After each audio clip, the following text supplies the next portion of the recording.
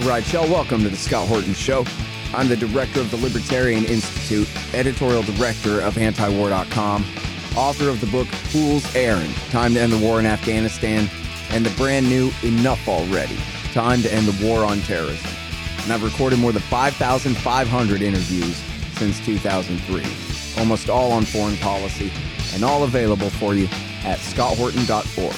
You can sign up for the podcast feed there, and the full interview archive is also available at youtube.com/Scott Horton Show. All right, you guys, introducing Shane McCarver. He was a soldier in the U.S. Army from 2013 to 17 and worked with the Afghan Air Force in Afghanistan. And so it says here, he has since found honest work as a shipping coordinator for a manufacturer in Newport, New Hampshire. And he wrote this great piece for antiwar.com in rebuke of the dishonorable David Petraeus. Welcome to the show, Shane. How are you doing? Fine, thanks, Scott. How are you? I'm doing great. Really appreciate you joining us here. So, tell me, what's beef with old General Petraeus here? Well, Saturday morning, I was drinking my coffee, reading this article. I got my blood boiling a little bit when he said that the problem with our with Afghanistan was our lack of commitment. You know, after over 2,000 soldiers died, $2 trillion spent, and it was a lack of commitment. That's what this guy had to say. You know, that's one of the most selfish and just frankly ridiculous things I've ever read. Yeah, and by the way, so that piece that you're talking about is in The Atlantic. It's the same one that I mentioned on the Kennedy show the other night, if anybody saw that, where I was saying, you know, he wrote this, 6,000 word or 10,000 word thing about how it's everybody's fault but his. It's called, that's actually the title, Our Lack of Commitment in Afghanistan. And I think he does have a throwaway line about, hey, look, I'm not saying this to absolve myself or anything like that. But then he does not continue on and elaborate that here's where I blew it or anything like that. So he clearly is absolving himself. He's saying we snatched defeat from the jaws of victory. Well, what do you know about that? Yeah, I mean, it's a ridiculous statement. He says numerous times throughout the article that, you know, his plan is his counterinsurgency strategy worked so brilliantly in Iraq. And, you know, he mentions that numerous times, and that, you know, if it just had more time and more commitment in Afghanistan, it probably would have worked there too. You know, he never mentions that after, you know, the United States left Iraq, that everything came crashing down, that the Iraqi army fled in the face of an ISIS assault. That never gets brought up once in his article. And so it's just a pretty ridiculous statement. The only specifics he really gives, he's very vague throughout the whole thing about what we could have done differently in Afghanistan. He doesn't say a whole lot. One thing specifically that he mentions that I have a little experience with, he mentions that maybe if we had given the Afghan military more Russian-made helicopters and aircraft that they knew how to maintain, that maybe somehow would have helped them, you know, not collapse at the very end, which is just pretty ridiculous. So I worked on the contract where we maintained the Russian helicopters, the Mi-17s, for the Afghan Special Mission Wing. And, you know, yeah, there were some guys who knew how to maintain them. A lot of the old guys who had been around since when the Soviets were there. I mean, these guys were pretty old, the ones who knew what to do.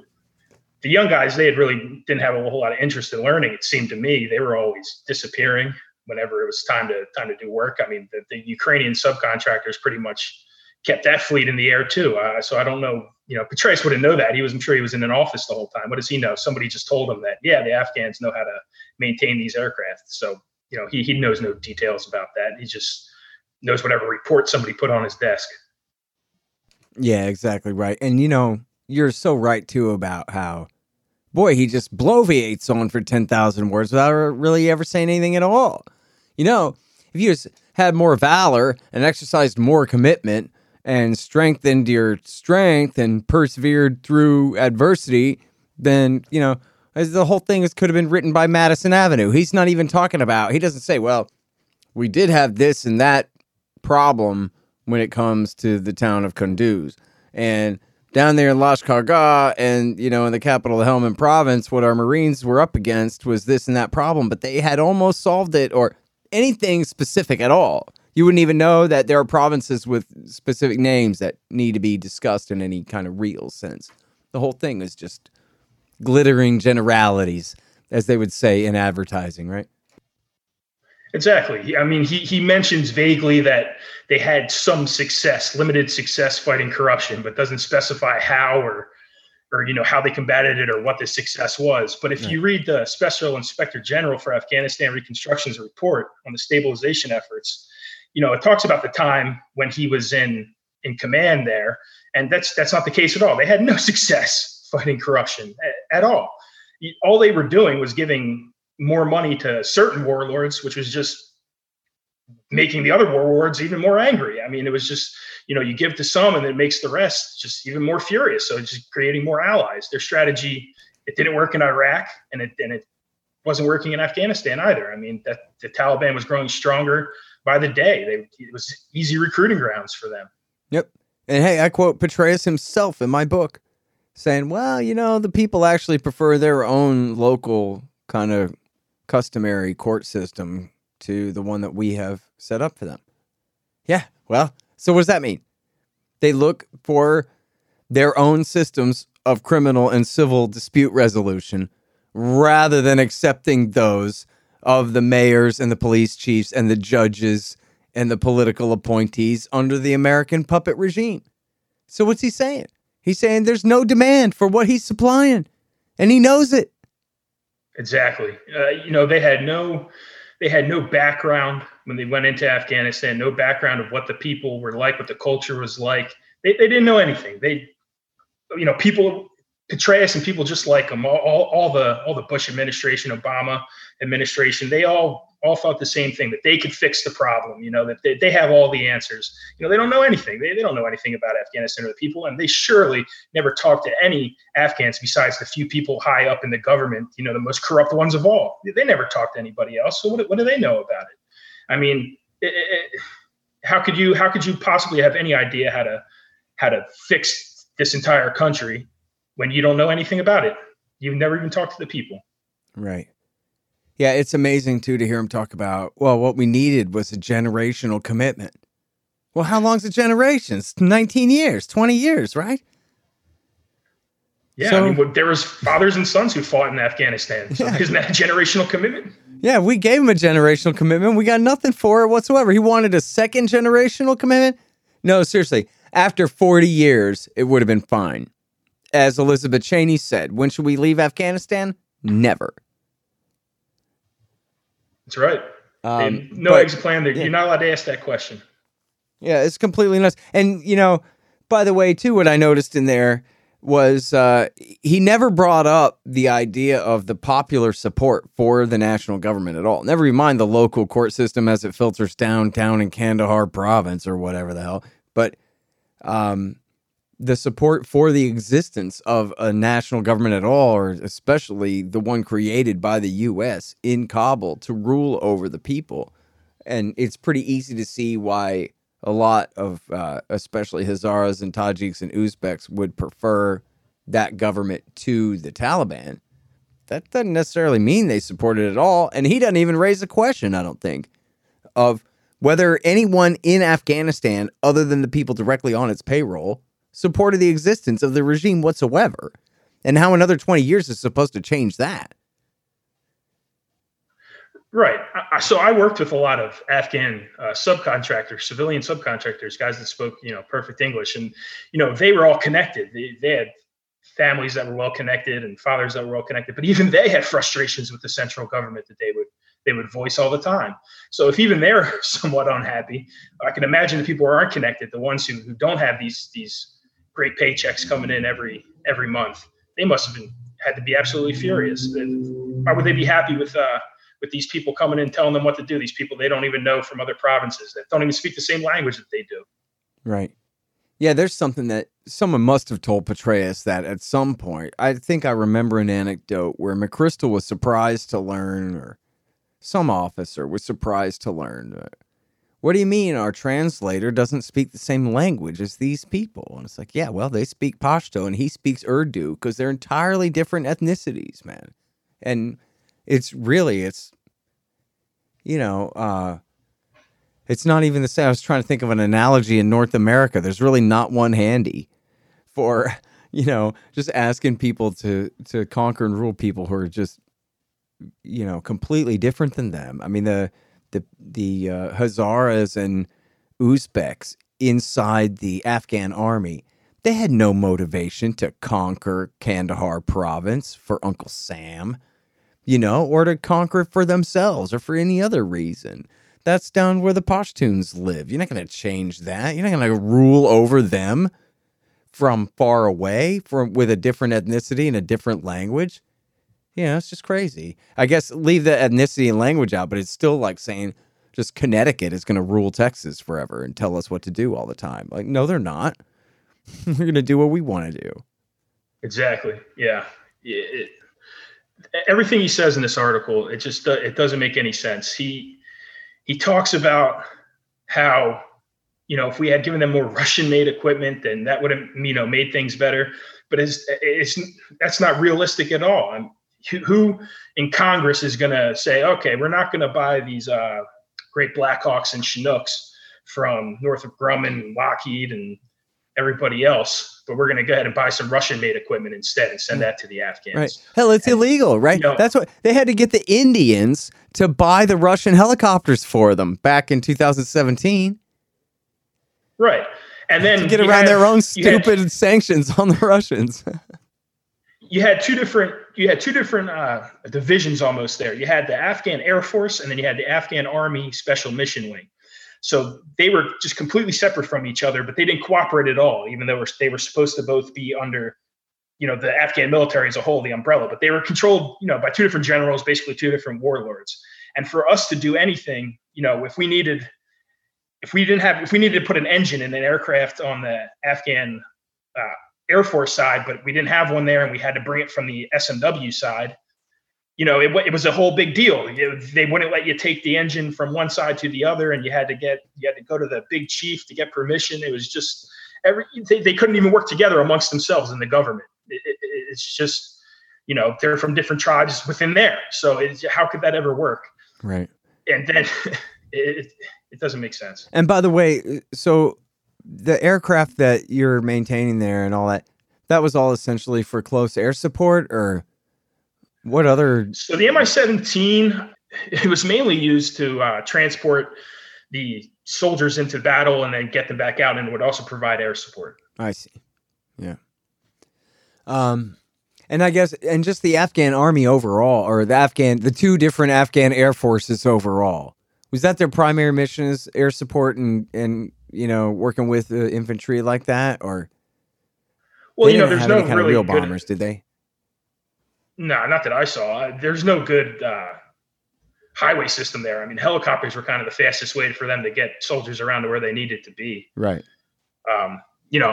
I wasn't involved in the strategic side. I was on the operations side, but that's what I saw. I always saw them ferrying soldiers off to the battle there. Yeah. Yeah, man. And now, I'm sorry, what years were you there again? So I was there from 2018 to 2021, July 15th, I think I left. Oh, a year ago. Oh, yeah. So like kind of right before the beginning of the fall of the thing. Yeah. I was not happy with the security situation there. I wanted to get out of there as quickly as possible. Man. So tell me, like, right at that time, what did you think about the guys that, in the Afghan Air Forces that you were leaving behind? You guys knew that their force was going to cease to exist within 4 weeks or not? So there was a lot of denial amongst the American, like the longtime contractors and a lot of the Afghans too, that we worked with, that this was going to happen. And even that the Americans were going to leave it all. I mean, up until even when I left in July, a lot of the longtime American contractors, they all thought we would be there at least until December. I mean, they just didn't believe, and the Afghans too, they didn't believe that we were leaving. I mean, the denial was complete up until the very end. Yeah. From what I saw, they did not believe that it was going to collapse. I just didn't see it that way. It seemed to me that it was going to come to an end pretty quick. Man, give me just a minute here. At the Libertarian Institute, we publish books, real good ones. So far, we've got Will Grigg's No Quarter, Sheldon Richman's Coming to Palestine, and What Social Animals Owe to Each Other, and 4 of mine, Fool's Errand, Enough Already, The Great Ron Paul, and my brand new one, Hotter Than the Sun, Time to Abolish Nuclear Weapons. And I'm happy to announce that we've just published our managing editor Keith Knight's first one, The Voluntarist Handbook, an excellent collection of essays by the world's greatest libertarian thinkers and writers, including me. Check them all out at libertarianinstitute.org/books. And for a limited time, signed copies of Enough Already and Hotter Than the Sun are available at scotthorton.org/books. Hey guys, I had some wasps in my house, so I shot them to death with my trusty Bug Assault 3.0 model with the improved salt reservoir and bar safety. I don't have a deal with them, but the show does earn a kickback every time you get a Bug Assault or anything else you buy from Amazon.com by way of the link in the right-hand margin on the front page at scotthorton.org. So keep that in mind. And don't worry about the mess. Your wife will clean it up. What a crazy thing. That'd be so necessary for the war to come to an end and have them botch it in such a fall of Saigon type of a way, the way that they did, and complete with the suicide bombing and the drone strike of the innocent family on the way out the door and all this stuff. It's just, man, it's like we're living in a novel or something, It's just a disaster. Absolute. If you were a fiction author and you were writing about, the most idiotic and horrible way for the war to end, this would be it, Other than somebody accidentally drops a nuke or something, I don't know. Right. And then on top of that, nobody's held accountable for any of it. The 13 Americans that died needlessly, the 7 Afghan children that were murdered after that so that the Biden administration could look tough. It didn't make any, it's just ridiculous. Nobody's held accountable. Nobody even gets a write-up in their file. No demotion, much less anybody go to jail. Right. Yeah. And they're, whatever shame that they have, I really need to find this because I know I'm almost certain it was in the New York Times. Oh, I'm going to definitely have to find this footnote and get the quote just right and everything. But it was something about how, look, man, what we did in the Middle East and, including Afghanistan this whole time is so bad. It really is. So that's why we have to double down and pour all these weapons into Ukraine. This is our redemption for 20 years of failure in the Middle East. Is now, instead of being the evil empire overlording it over these people and trying to quell and pacify an insurgency, now we're back on the side of the heroes, the insurgents, against somebody else's evil empire, the Russians. And it's just, man, like these are the people who run our State Department, right? Like they're just watching movies and speaking in these most ridiculous kind of terms about it. And they really think not only are they doing the right thing, but this is kind of their absolution for Afghanistan and Iraq and the rest. And just to show how it goes full circle, about a dozen of those Russian helicopters, those Mi-17s that we maintained in Afghanistan, we brought those to the UAE because they were planning some kind of over-the-horizon thing that they called it, and where they were going to maintain the helicopters in the UAE and then send them back. Well, anyway, they were in the UAE, and everything collapsed. So then the helicopters got sent to the United States, and then as soon as this Ukraine thing happened, they sent those helicopters to Ukraine. So it's come full circle now. Those very same ones. Amazing. That's right. Amazing. And now, what had happened to them in the UAE? So nothing really.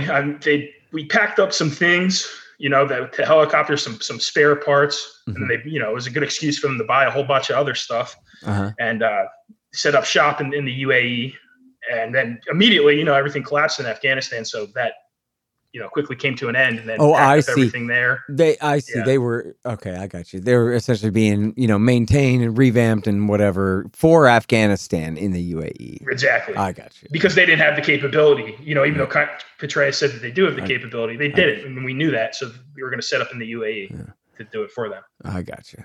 I was thinking that you meant like, and then they sold them to the UAE for use against the Yemenis or whoever, that kind of thing. But I got you. So. Yeah, no, and then those same helicopters for the ANA are now backing up the Azov battalion. Ain't that something? What a world.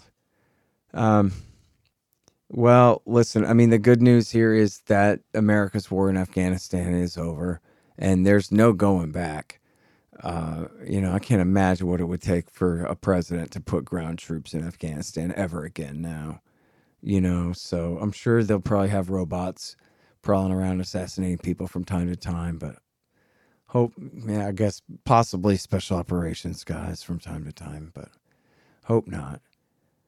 But at least the war to keep the Pashtuns from taking over the capital city is over. That failed. So what the hell? And what a scene, huh? I wonder what you thought sitting at home watching the Taliban just walk right into Kabul unopposed like that. Yeah, it was really something to watch. As soon as they said that Mazar-e-Sharif fell and surrendered, you just knew that was over. Yeah, way up in the north. Yeah. Uh-huh. It's like, oh boy, they thought this through. They got a plan, and it's on. Yeah. I mean, this was coordinated well in advance. So that's actually another thing that Petraeus said. He blames the botched pullout. He said that the deal, to pull out at the end of the summer was the big mistake. But the original deal was actually to pull out in May at the beginning of the fighting season. Right. So, the big mistake was them delaying it another 4 months. If they hadn't have done that, the Taliban obviously had this. In fact, McGregor had Trump sign an order to get everybody out in December. So, before Biden even had a chance to ruin it, or by the end of his presidency in January. No, it was supposed to be by the end of December 31st. And if they'd done that, then the Taliban still wouldn't have really been able to get into gear for the fighting season, as you're saying, for another, at least till, April, if not May, before they even got their ass in gear. And that was what they were all looking for, right? Was that decent interval where, well, gee, if the Afghan government falls now, that's their fault, not ours, and we're not even looking anymore kind of thing. And that was what they didn't get by kicking the can down the road. Exactly. And that was the military's fault, right? Because they pressured Biden. They wanted Biden to stay so bad. They made him agree to at least review it. And so that was what cost them the time that they needed when they should have been getting out right then. Exactly. Yeah, he's obviously being pressured to keep them there. I'll give him credit. I mean, he made the right decision to get out, but he just delayed it for way too long. It was, if he had just had the stones to stay a little longer, or to do the right thing and stick with the original deal and get out in the spring, that would have been it. Yep. Man. Well, I sure hope that the disastrous pullout hasn't done too much to give pullouts themselves and even this one a bad name. I don't think too many people argue that, like, yeah, we never should have left the way Petraeus does here, And he doesn't even really mean it, right? He's just trying to say, this is somebody else's fault because I got fired a long time ago. Everybody remember that, Yeah, that's right. What a scumbag. I challenged him to a debate at the Soho Forum. I hope, I sent a tweet to Gene Epstein. I hadn't talked to Gene about it, but I bet you Gene, I know that Gene at least has the stature to try. I don't know whether he has the stature to really succeed, but he did get Bill Kristol out. And, that was he used to be the business editor of Barron's magazine. So that means he's an important guy. And, so, man, and then that'd be funny because then I would just barbecue his ass in front of everybody. It would be hilarious. I bet I could get quotes from terrorists in Mosul about how grateful they are for all the AK-47s he gave them and stuff. You know what I mean? I bet this guy's record, his list is long, and I got it all right here, And you should ask him what he thinks about Assange being persecuted and locked up for all these years for the same thing that Petraeus did. Yeah, The exactly same right. exact. Yeah. Yeah. In fact, Petraeus is, he even leaked above top secret stuff. That's just discussions literally between him and the president about what they're doing. And all he got was a misdemeanor and 2 years probation. Unbelievable. By the way, at the time, around here, the rumor was that the CIA did a coup and overthrew him and turned him into the FBI because they hate him so much. So I don't know if that's really true or not, but that was sort of what the ex-spies were saying. Probably the only good thing the CIA has ever done. Yeah, I know, right? And, the Washington Post talked about how as soon as he left Afghanistan and came to take over CIA, the first thing he did was order the analysts to write up a thing about how he'd done a great job in Afghanistan and everything over there was going great when he left. And they refused to do it. And they had a really long thing in the Post where the CIA told this whole story of the Post. Yeah, he tried to make us say that he did a good job, and that's not true. And then apparently they refused to do that. Like they did. I forget if they either did an accurate estimate or they just refused to do an estimate, but they refused to do the one he wanted them to write one way or the other there, which is, I thought, a pretty funny anecdote that he was trying to force that way. Oh, absolutely. And we know too, just from the timeline, but also from the great reporting of Seymour Hersh about his role in backing the terrorists in Libya and beginning in Syria before he got canned that summer. So, right, didn't he get, it was what, like May or June or later in 2011 when he got fired? Do you remember? Oh, I can't even remember that. I was still in college drinking beer at the time. I don't even remember. Okay. Well, it was like yesterday to me, but I can't remember yesterday either. So what the hell? But yeah. Anyway, so he did get Libya and Syria started off on behalf of the Mujahideen before he was gone, and his successors, picked that up and carried it from there. In fact, Hillary even threw him under the bus. Rand Paul said, "Hey, man, what's all this about running guns for the terrorists out of Libya onto Syria?" And she goes, "Geez, you'd have to ask somebody from the agency about that." I don't know about that. Which, of course, she does know about that. But that was her saying, "Hey, if anybody's going to go to prison for treason, it's going to be him, not me." Yeah, I could see that. Maybe Hillary's the one who orchestrated the coup in the CIA there. Oh, that's funny. I wonder about that. Her connections, how much loyalty she's got there. Probably not too much, but you never know. And it all depends on which office. Of course, John Brennan was willing to carry her water no matter what. So we saw that on Russiagate. So, oh man. Anyway, you know what? You make this great point here about these guys. From Ohio and Chicago who were killed in July of 2019. And this was a green on blue attack, right?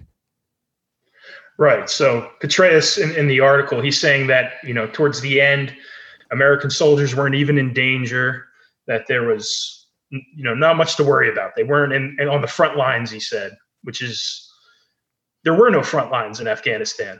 People who were supposed to be our allies were shooting American soldiers in the back, like these two young men. I mean, no. And the Marines were fighting in Helmand, and the Green Berets were fighting in Nangarhar, and they were getting killed too. Like, not that much, but they were dying over in the Trump years, Right. He has everything that he writes in this article is false. These two young guys died. I remember it in 2019. When I was in country, I didn't know these guys, but it was just very sad to hear these two young guys. One had a wife back in North Carolina. The other one, his parents, they'll never see him again. It's just very sad. Died for no reason, for politicians and generals too scared to just get us out of Afghanistan. Yeah.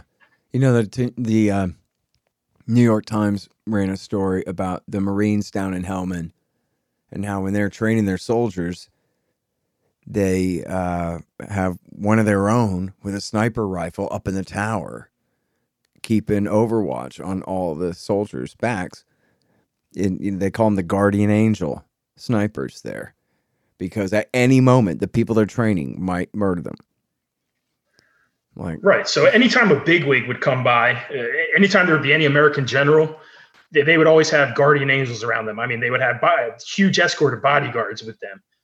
So, if Petraeus was walking around anywhere in Afghanistan, he would have bodyguards. So to say that, they're not on the front lines, okay, well, you wouldn't go anywhere without a horde of bodyguards, but everybody else, they're perfectly safe, right? Yeah. Man, I'm so glad that you wrote this article, and I sure appreciate this interview too. I mean, I consider David Petraeus to be the great American fraud. I mean, he really should go down in history, absolutely, as one of the most ridiculous and dishonest failures of a joke of a person who ever did anything other than win public relations contests. And I guess the commandant's daughter, is what a suck-up he is. Ass-kissing little chicken shit. That's what Admiral Fox Fallon called him back then, and during Iraq War II, which is exactly what he is. He's pathetic. And that's why he won't debate me at the Soho Forum, because he's terrified that my 130-pound ass will whoop him up and down that stage. That's right. But wouldn't that be fun? You hear me, Petraeus? I'm calling you out, boy. We'll see how good that does. That might work. Say it in Pashto. All right. Hey, listen, man, I'm glad you came home in one piece and none of them insider attacks got to you over there. But even sorry that you had to go through that experience altogether either way. But glad you're home. Glad you found honest work in the open market, as you said here in your bio. And thanks for writing this for about Afghanistan for antiwar.com. And keep them coming if you got more to say about what you learned over there, man. We'll be very interested to see. Thanks, Scott. Appreciate it. Thanks for having me on. All right. Thank you. Everybody, that is Shane McCarver. And this one's called In Rebuke of the Dishonorable David Petraeus. The Scott Horton Show, Anti-War Radio, can be heard on KPFK 90.7 FM in LA, APSradio.com, antiwar.com, scotthorton.org, and libertarianinstitute.org.